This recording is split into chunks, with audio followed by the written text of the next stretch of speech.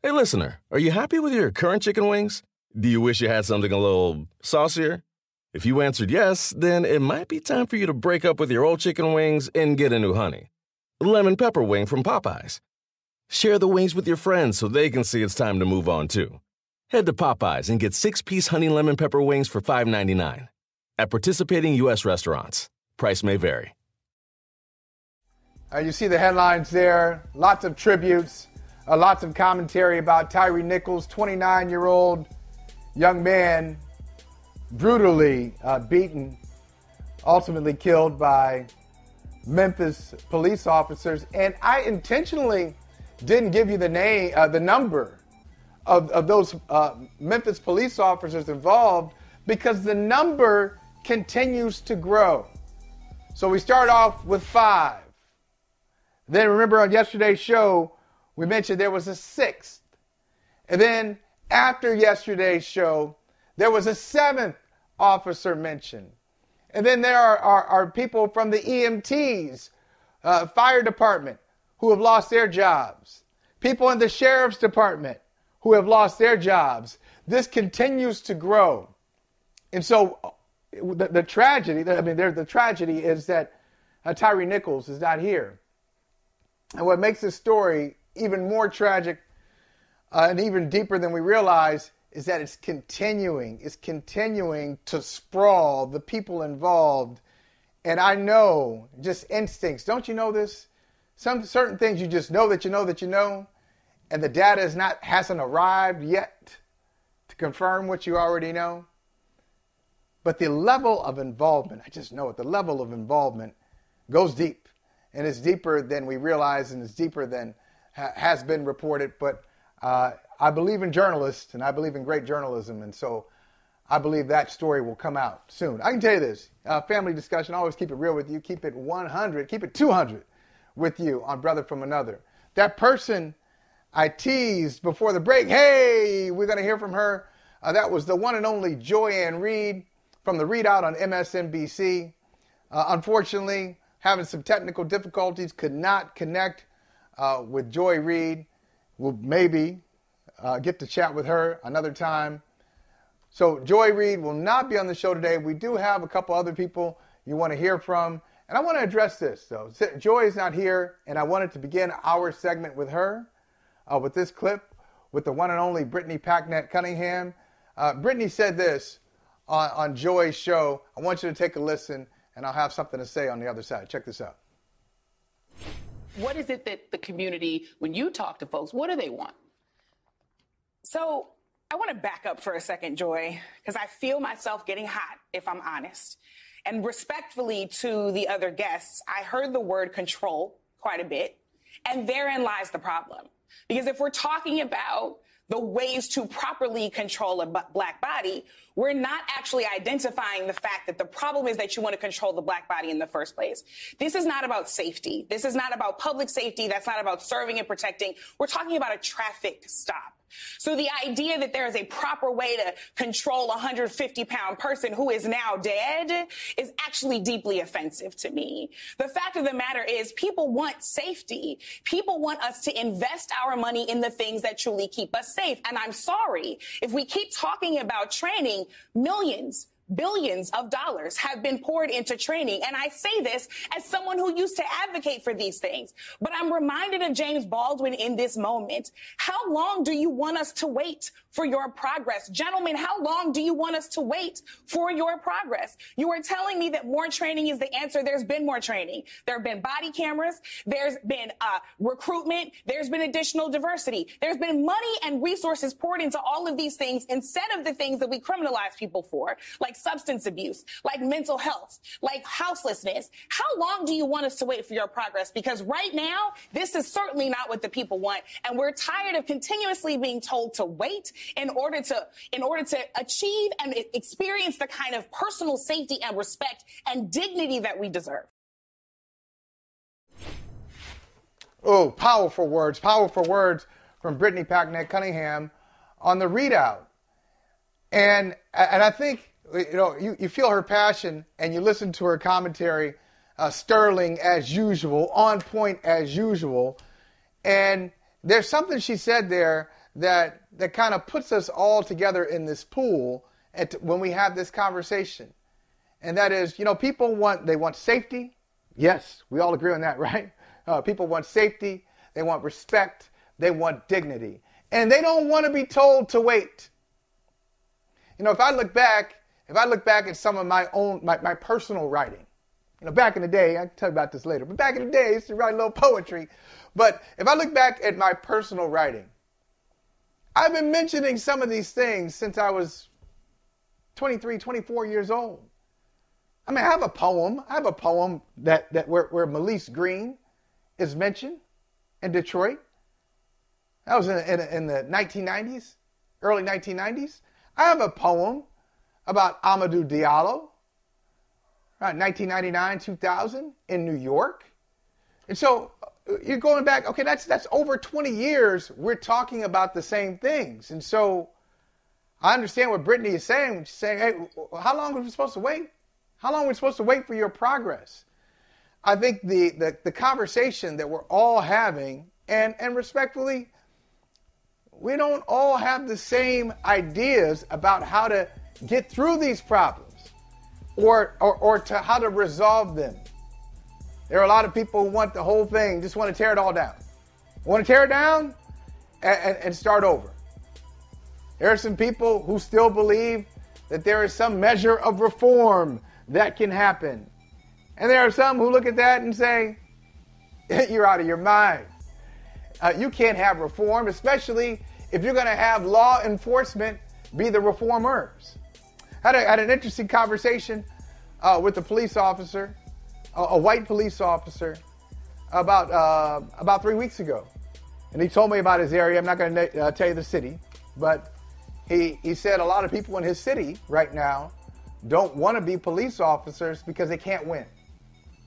They can't win. Nobody wants to see them coming, even when they come with respect and dignity and true policing.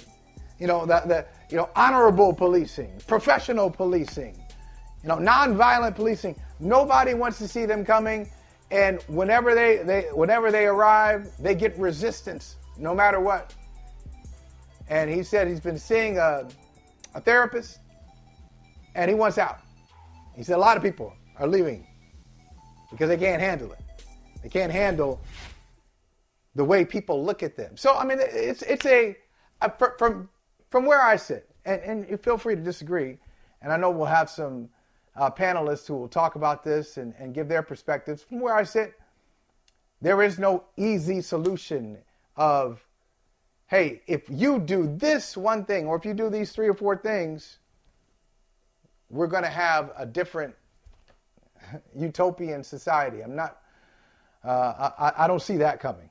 Maybe somebody else does. I don't see that. But that's why we're here today. We're going to have this conversation. We got 2 great panelists coming up. Sorry we had to switch the schedule around a little bit. Technical difficulties happen. It's the way of the world, especially in 2023. Although that's a very 2020 problem. We had some Wi-Fi issues. That's 2020. That shouldn't be 23. Well, we'll get back on track right after this. Dietz & Watson's been making meats and cheeses the right way since forever. What's that mean? It means never cutting corners, ever. It means cooking, not processing. It means our Virginia brand ham that's cooked to perfection, then twice baked to layer the flavors. It takes more time, but you can taste the difference. We come to work every day to do it the right way, even if it's the hard way. Because if it's not right for us, it's not right for you. Dietz & Watson, it's a family thing since 1939. The longest field goal ever attempted is 76 yards. The longest field goal ever missed? Also 76 yards. Why bring this up? Because knowing your limits matters, both when you're kicking a field goal and when you gamble. Betting more than you're comfortable with is like trying a 70-yard field goal. It probably won't go well. So set a limit when you gamble and stick to it. Want more helpful tips like this? Go to keepitfunohio.com for games, quizzes, and lots of ways to keep your gambling from getting out of hand. For the ones who work hard to ensure their crew can always go the extra mile, and the ones who get in early so everyone can go home on time, there's Grainger, offering professional-grade supplies backed by product experts so you can quickly and easily find what you need. Plus, you can count on access to a committed team ready to go the extra mile for you. Call, click Grainger.com, or just stop by. Grainger, for the ones who get it done. You know, like how much force it takes to beat somebody with your bare hands. How much violence that takes, how much anger that takes, how much hate that has to take. This system is not working. And matter of fact, let me take it back. It is working. It's working exactly the way that it's intended to. I think we need to break the system, shut it the down, and reimagine what it's like for our communities to actually be safe. Police pulling us over in unmarked cars, wearing street clothing, that's not them trying to keep us safe. That's them targeting us.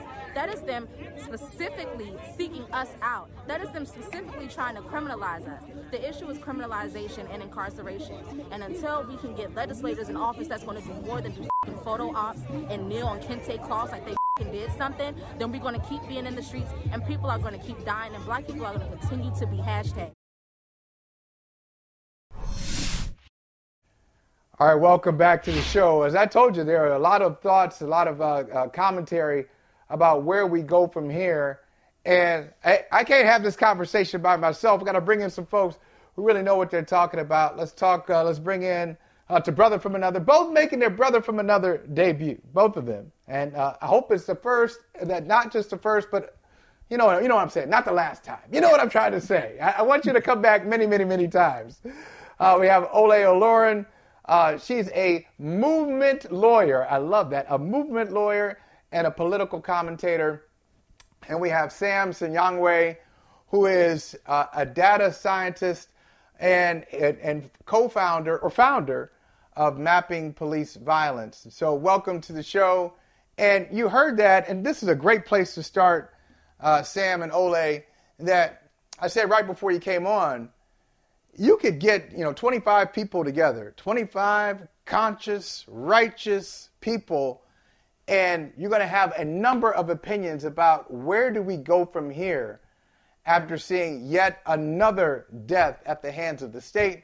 In this case, a 29-year-old man who had his life taken away by multiple, I'm not going to say 5, because it maybe was more than that, by multiple police officers in Memphis. So, Ole, first question, I'll make it open-ended. Where do we go from here? Honestly, I want to say that everything that we're going to say has been said before. That's the unfortunate reality of this, right? They killed 1,192 people last year. This is a constant thing. These are not new problems. These are not new pains. And it's important for America to recognize that justice is not what you do after someone has been killed by the police. It's what you do to prevent it. And they always create this conversation about reform, and they make it seem as though advocates, the Black community, is against reform. But it's not us who's against reform. It's not us who's saying that the system can't be reformed. It's them. We're the ones saying, hey, police are killing us. These things need to change. And they're the ones who are telling us it's okay. We constantly have this fight where we watch murders happen on video, and then we have to convince this country, we have to beg and plead for a few officers to be charged with murders we saw them commit. And they defend it and they fight it. And the police unions come out and tell us it's okay. The legislators come out and tell us it's okay. They come out and defend it. So it's not us saying that the system is working as intended. It's them. And we don't have a problem with reform efforts that actually prevent people from being killed, that take power away from the state, but they don't want to do that. They offer us, placating initiatives like body cameras and body camera footage, and these kinds of initiatives are completely the antithesis of what America is or who America is. Because let's be honest, this idea that, America will change or America will be moved to be sympathetic if they see Black people being killed on video. How many Black people do we need to be killed on video before we understand that America is not sympathetic to that? This is a country whose history used to have lynchings and make it a sport. They watch lynchings as a family. They did postcards. So we're not being honest with ourselves about who the country is. If we keep saying that sympathy out of the goodness of their hearts, it's going to change. So where do we go from here? I mean, America has to tell us, because we've said what needs to happen. We say our community should not be lined with police officers. We talk about what needs to happen. They'll talk about George Floyd, and they'll be so moved and so sympathetic about what happens to George Floyd, but they never talk about why the police were in that neighborhood, why they were called in the first place. They don't actually talk about, hey, maybe we should not have armed police officers conducting traffic stops. They never actually talk about the initiatives that prevent it. Instead, they talk about giving police more funding. They talk about giving police more training. And I say this, police have more. In the U.S., we give more money to policing than anything else. There's nothing we give and put more money into than we do mass incarceration and policing and training. So what is the magical number that is going to prevent these deaths and everything from occurring? Why is it always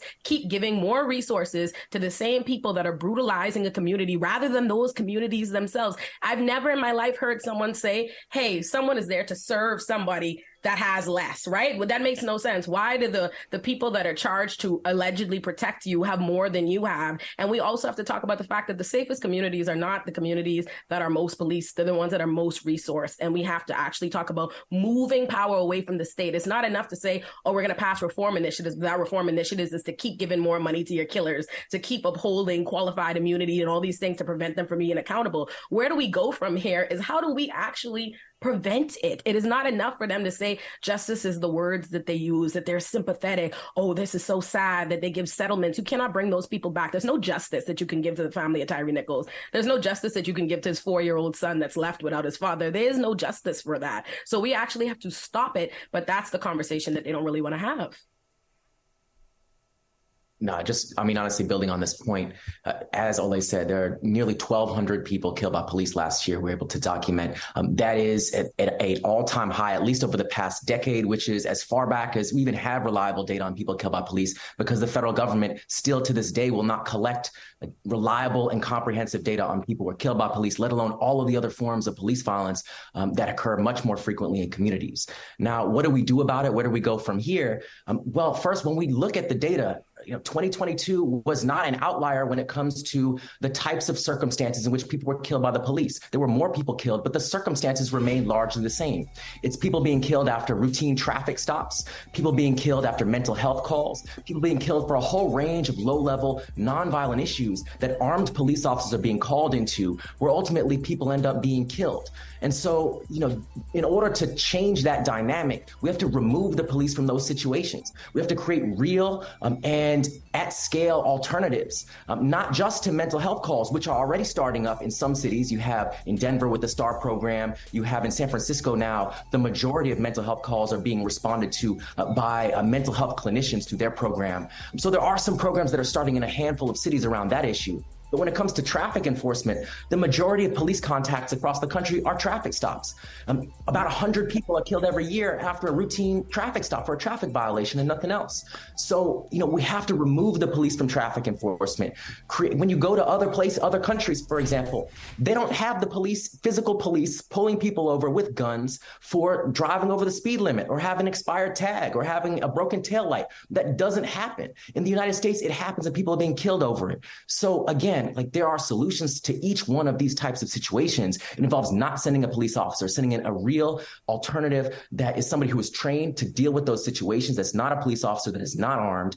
And we're already seeing those approaches already working in some cities that are beginning to scale them up. The problem is there are 18,000 different police jurisdictions. Very few of them have any real alternatives. And in the meantime, police are continuing to step up the violence, continue to respond more aggressively to these types of situations year over year, and people are losing their lives.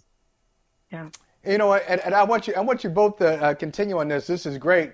And Sam, stay right there, because I want to bring up something. I saw you speak about 6 years ago. You gave a talk. You were talking about taking away some of these narratives, some of these false narratives, countering them with data, and offering. You had a 10-point solution. Sorry, 10 steps that we could take. So What's more difficult? Is it more difficult to kind of disabuse people of these narratives that they have in their heads that are not factually based? Or is it more of a challenge to get people, as Ole said, who are hoarding power and a bit of self-preservation? Hey, this system benefits me. I'm not trying to give this up. Is it more difficult to get people to take these solutions and give up their power, or is it harder to get people these antiquated notions out of their heads about what true policing is? So, both are necessary. I think that we can't get to the solutions conversation until we disabuse people of some of these narratives. that they use in place of even acknowledging a problem exists, right? So there are these narratives that the police have been pushing for decades, even centuries, about a narrative that goes something like this, that the police are killing people, particularly Black people, because they're encountering violent people in communities with high rates of crime, and they're needing to protect themselves and others from harm. That's like the narrative the police use. Every single time they kill somebody, they put out some press release that basically follows that narrative. Then we learn when the video comes out that in fact it was a very different situation. We learn when we look at the actual data, when we unpack the data, that in fact only about 1 in every 3 cases in which somebody's killed by police began with a case where it was a reported or alleged, not convicted, alleged violent crime. 1 in 3. For 2/3 of cases in which people are killed by police every single year, we're talking about these low-level, nonviolent offenses, which the police respond to. In some cases, no crime at all. The police just find somebody, decide to harass them for no apparent reason, and ultimately people are being killed over these routine, low-level stops. So again, that's what's going on when we look at the real data. It's not the police narrative of constantly being in danger, constantly being at risk of violence from the community. That's not the life that the police are currently leading. The police are in environments where they're heavily armed, heavily protected, with militarized equipment, in communities that are not protected from the police, and are engaged in harassing and stopping and abusing people for low-level nonviolent issues that the police escalate with violence and even deadly force. Yeah. We have to transform, honestly, what we have to do is we have to transform what people believe justice is, what people believe is happening in the criminal system, and what people believe the police do. Because first of all, nationwide, over 80% of all arrests are for misdemeanors, traffic offenses, or non-violent crime. They're not felonies. They're not these violent crimes. It's not what it's being sensationalized to mean in our media. And so people have this idea that people who find themselves in the criminal system, people who are having incidents with police officers are bad people. They're doing particularly bad things. And that's not the truth. The overwhelming majority of people that are incarcerated in America are people who made less than $12,000 annually prior to arrest. It's poor people. That's what you're actually seeing in the system, not this. And then I think more importantly, people need to stop thinking of justice as when the police come about. When police come about and they arrest people or they incarcerate people, how police respond to scenarios. Like if we take an example of the reality is LAPD, we're in the first month of 2023. LAPD killed 3 men back to back, all having mental health crises within a 24-hour span. And if you look at Takara Smith's own wife walked to LAPD. She walked into the police station and said, "My husband is having a mental health crisis," and handed them a number to a mental health professional and asked them to call. What did they do? 15 minutes later, they come to her home and they shoot and kill her husband. That is not help. That is not justice. And what's important to remember that they'll justify these things after the fact by vilifying the victim. They'll say they were in danger. This person posed a threat to them. But there's no world in which we, as civilians, if his wife had killed him, if anybody else had killed him in response to his mental health crisis, they would be arrested. They would be incarcerated. They would be charged. But somehow it's okay for police, the people that are supposed to allegedly help, to come in and kill people. And that is a routine thing. 3 people back to back. And the problem is, in a country where we are literally not being hyperbolic, police kill more than 1 person every single day. You can't even catch up to the lives lost, right? We're talking about Tyre Nichols, and that already has drowned out Keenan Anderson, and Keenan Anderson has already drowned out Takara Smith. We can't even keep up with the deaths, and then people will translate justice. I saw somebody online today said, well, not to be insensitive, but justice has already been served about Tyre Nichols. And I'm like, justice to you is charging these officers or that you know their identity. And not that a conviction would constitute justice, because like I said, there is no justice when he's dead. His family has to mourn him. But if you look at that and you think, oh, because you know the 5 Black officers that killed Tyre Nichols, that's justice. Meanwhile, you still don't know the identity of the 8 officers that shot Jayland Walker 60 times in Ohio. Right. You see? Right. Absolutely. And I'll tell you this, Sam, I'm going to let me brag on Ole here for a second. Unfortunately, I have to brag on this prophecy. I mean, it's not a great thing, but it is a great thing. It just tells you where her mind is. She wrote in the summer, over the summer, 2022, talking about Black people who are speaking against the interests of the Black community and really breaking it down of, hey, you're being allowed to speak, not because these people like you, but they have tokenized you. They're using you as a tool, right? Yeah. But here's the line. So you are a tool, and should you cease to be useful, you will be discarded. That's why White police officers kill black people every day and avoid charges, even when thousands of people march and demand them. But black police officers who do the same find themselves quickly fired and prosecuted. Ole, you wrote that over the summer. What do we have in the winter of 2023?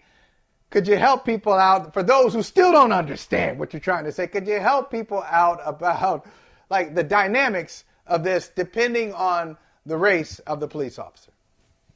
The reality is white supremacy does not need a white person in the room to function in a country where white supremacy is ingrained in your institutions. And that's what people need to understand about systemic racism. You could diversify the police department all you want. You can diversify the people who brutalize you and kill you. It changes nothing to do with the problem, because often, and this is a reality we know across our community, you could quote James Baldwin or you could quote NWA. We are long aware of the reality of the black policemen because they are working overtime to prove their solidarity with that badge. And the thing is this: if you as a black person, we all know you have an option to go and legitimize white supremacist talking points. You always have that option. They will always welcome you. You are always welcome. Black police officers are welcome to join the police departments. You are welcome to be agents of white supremacy. But the moment it is not to their benefit, they will not protect you the way that they protect their own. And that's what we're seeing here. People think when I highlight, how the black police officers, they're making them the face of police brutality. They're doing that on purpose. I knew before we saw the video, the moment the fact 3 days after this beating,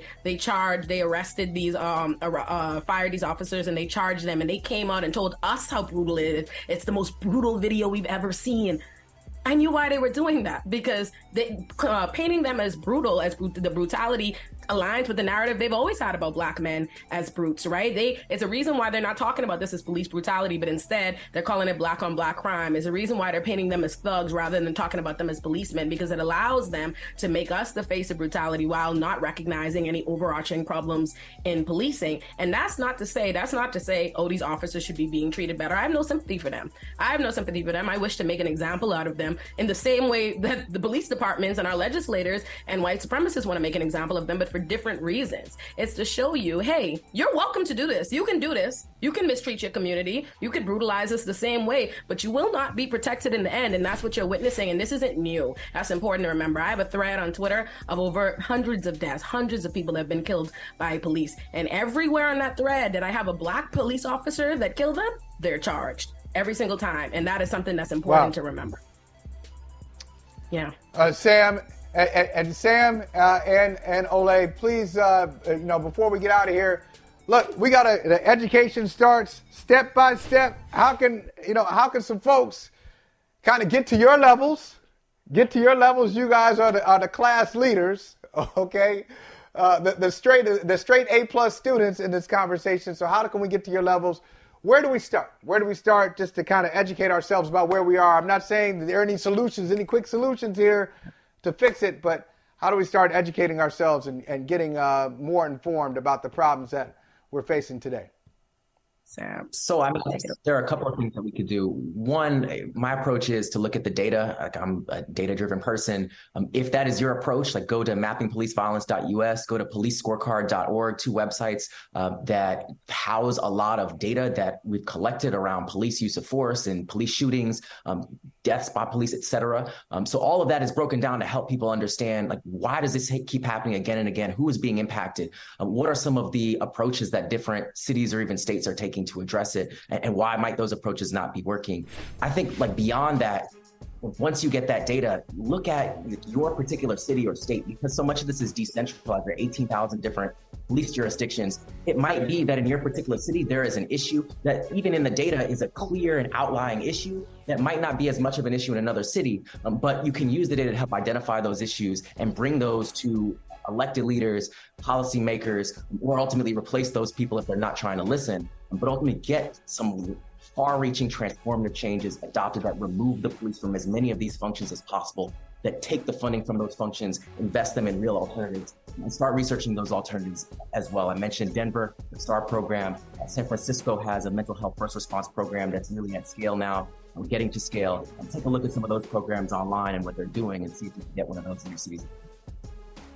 I think political education. I think people think as an attorney, you think you're doing God's work, but I think the honest truth is education and learning more and about the reality and unlearning a lot of what we've been taught and indoctrinated to believe about our society is what really makes the change. Like, my college professor handed me Our Prisons Obsolete, and even to someone who knew the criminal system was racist, that was the first time I heard that. I'm like, abolish the criminal systems, because you're raised to think of these man-made systems, prisons, mass incarceration, policing. That's all you've ever known. So you think of it like water and air, rather than things that don't have to be there, things that are policy choices. And that was the beginning of a long journey for me. So I think the first thing you have to recognize, the first thing you need to do is start educating yourself, recognize the police as interest groups, and the biases and the way that you're fed propaganda. I think the second thing is to realize that nobody gives up their entire foundation the first time it's challenged. That's just not true. People tend to approach this work in educating themselves and others like, what's the one thing, I get this question a lot, what's the one thing you could tell somebody to, shut them up? Nothing. There is nothing. It's a process. There's a process. I couldn't tell you today I became an abolitionist or when was the moment. There was no one particular thing. It's an accumulation of information. So I would say I started with Our Prisons Obsolete by Angela Davis. I would look at, Becoming Abolitionist by Derecka Purnell. I would look at End of Policing by Alex Vitale. I would look at, We Do It Till We Free Us by Mariam Kaba. I would follow people like me, follow people like Sam, and really start to learn. But give yourself the grace and start scrutinizing what you're being fed. Ask yourself, all the incidents you see of police lies, look at Uvalde and tell yourself, should we be treating police narratives as the facts? Is that objective reporting? Is there something we should push back on? And that's why I say political education, because change, that's how we shift social consciousness. At the end of the day, there's a reason why in the wake of, these things are connected, in the wake of 2020, people will talk about how they have more legislation, to increase police funding. But what they don't talk about, and in connection to that, is how much efforts you see to prevent certain books. History. It's not a coincidence that on the rise of the largest social justice movement they've seen in the country, they've now done their endeavor best to keep all these materials, all these people out of your spaces, because they recognize that people support this. Americans are complicit with this because that's what they've been indoctrinated to believe in. And the average person in this country lives check to check. They do not have the time to be me or Sam and be engaged just on a day-to-day basis. So they trust their legislators and their journalists to tell them things. So when they actually start getting educated and unlearn these things, they stop supporting it. So that's why you see Republicans in so much effort to keep people from ever hearing the information at all. So I cannot emphasize enough, to me, education is really how we move forward. Because I could have easily been, I tell people, it's real nice when I'm an advocate for the right thing, but I could be just this dogmatic for the wrong thing had I not been educated and, opened up to certain, you can imagine this level of intensity on the other side, it would be a problem.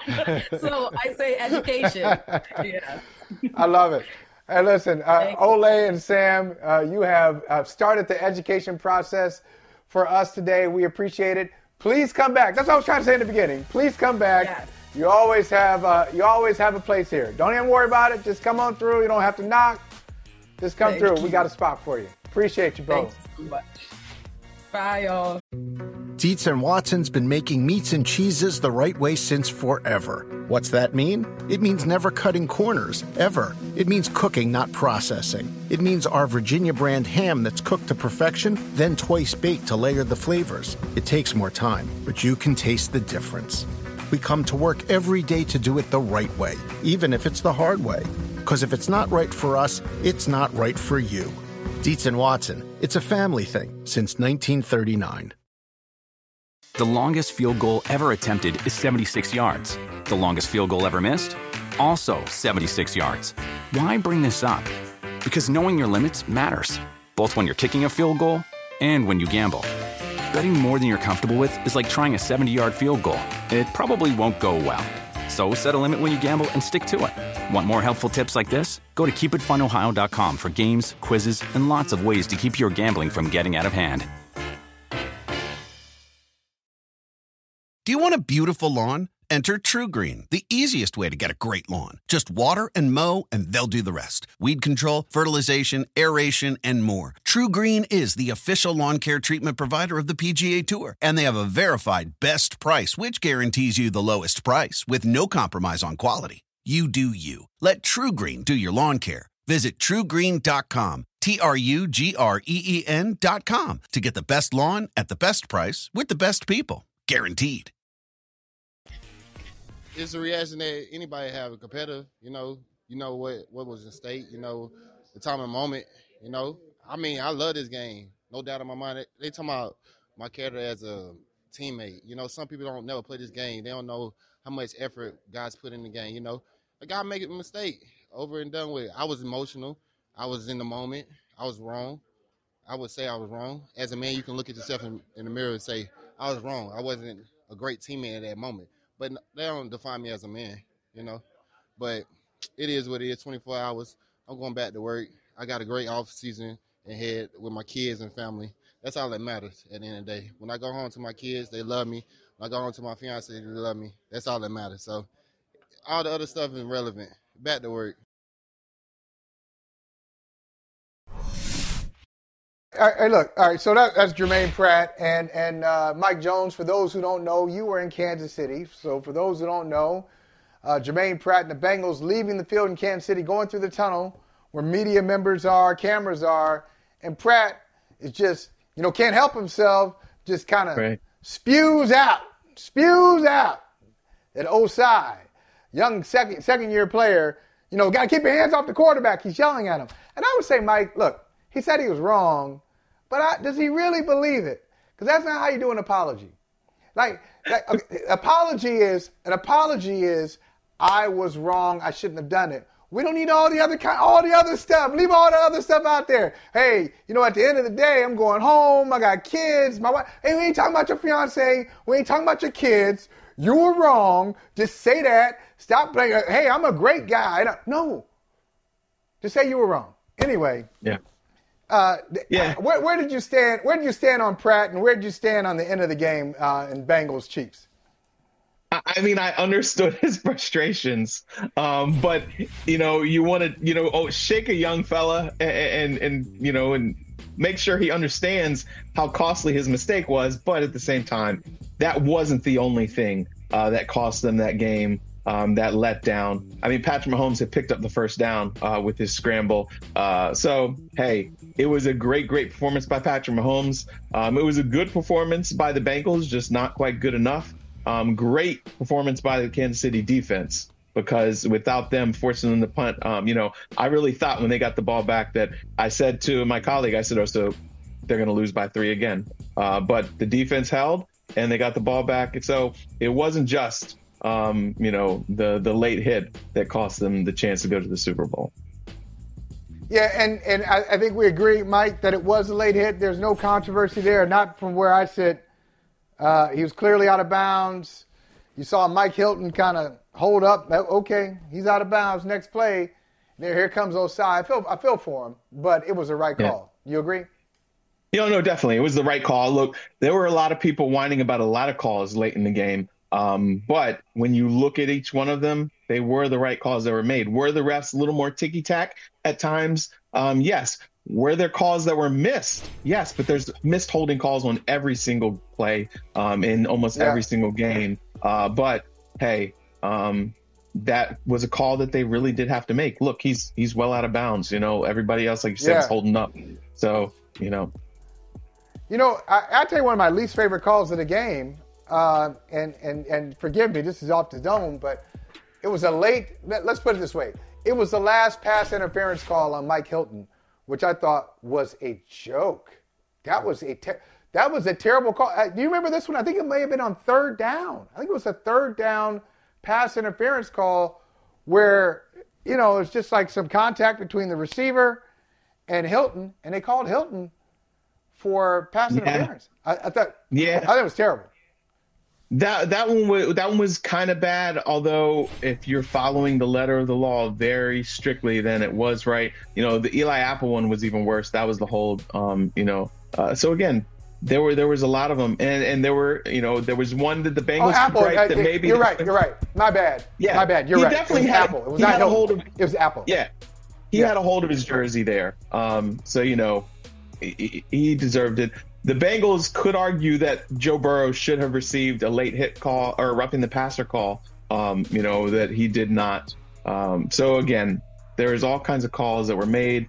It's happening in real time. There's stuff when I'm there in person and I don't see, and I see people on Twitter talking about because they see all the replays. So it's a tough job. Obviously they got to do better.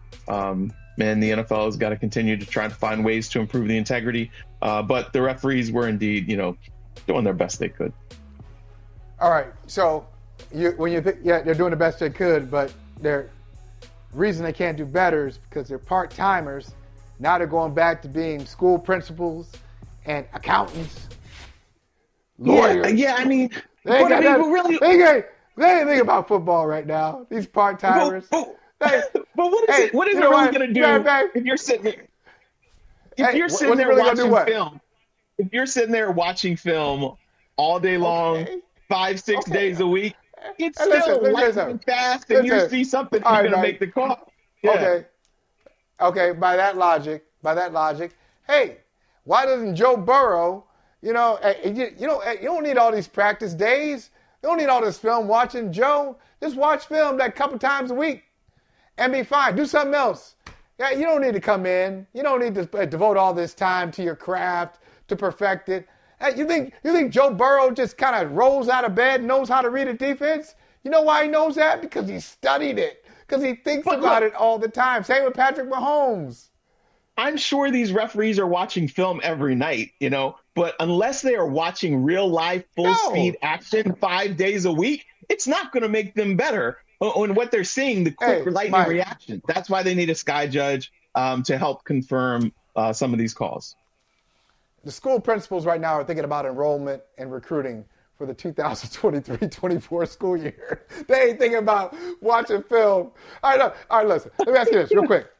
I know in Kansas City you got all caught up in the environment at Arrowhead, so you probably think the Chiefs are Super Bowl favorites, got excited about Mahomes.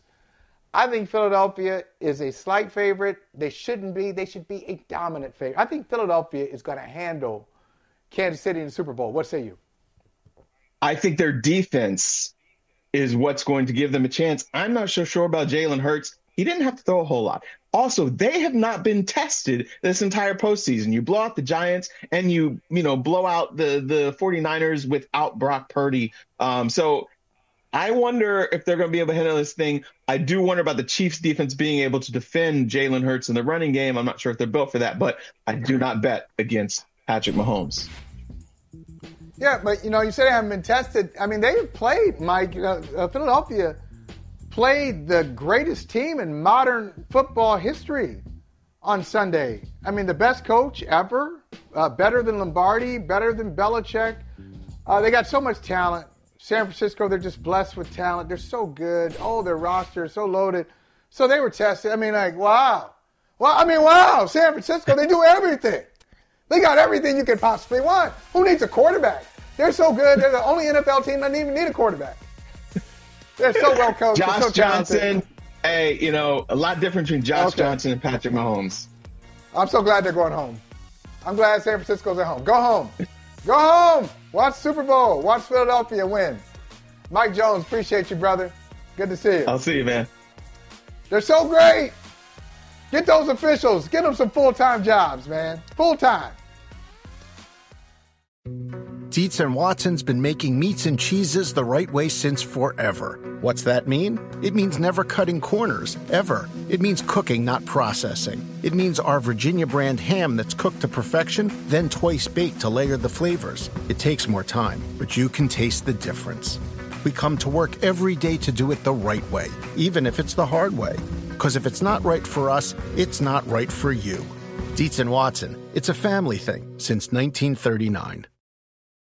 The longest field goal ever attempted is 76 yards. The longest field goal ever missed? Also 76 yards. Why bring this up?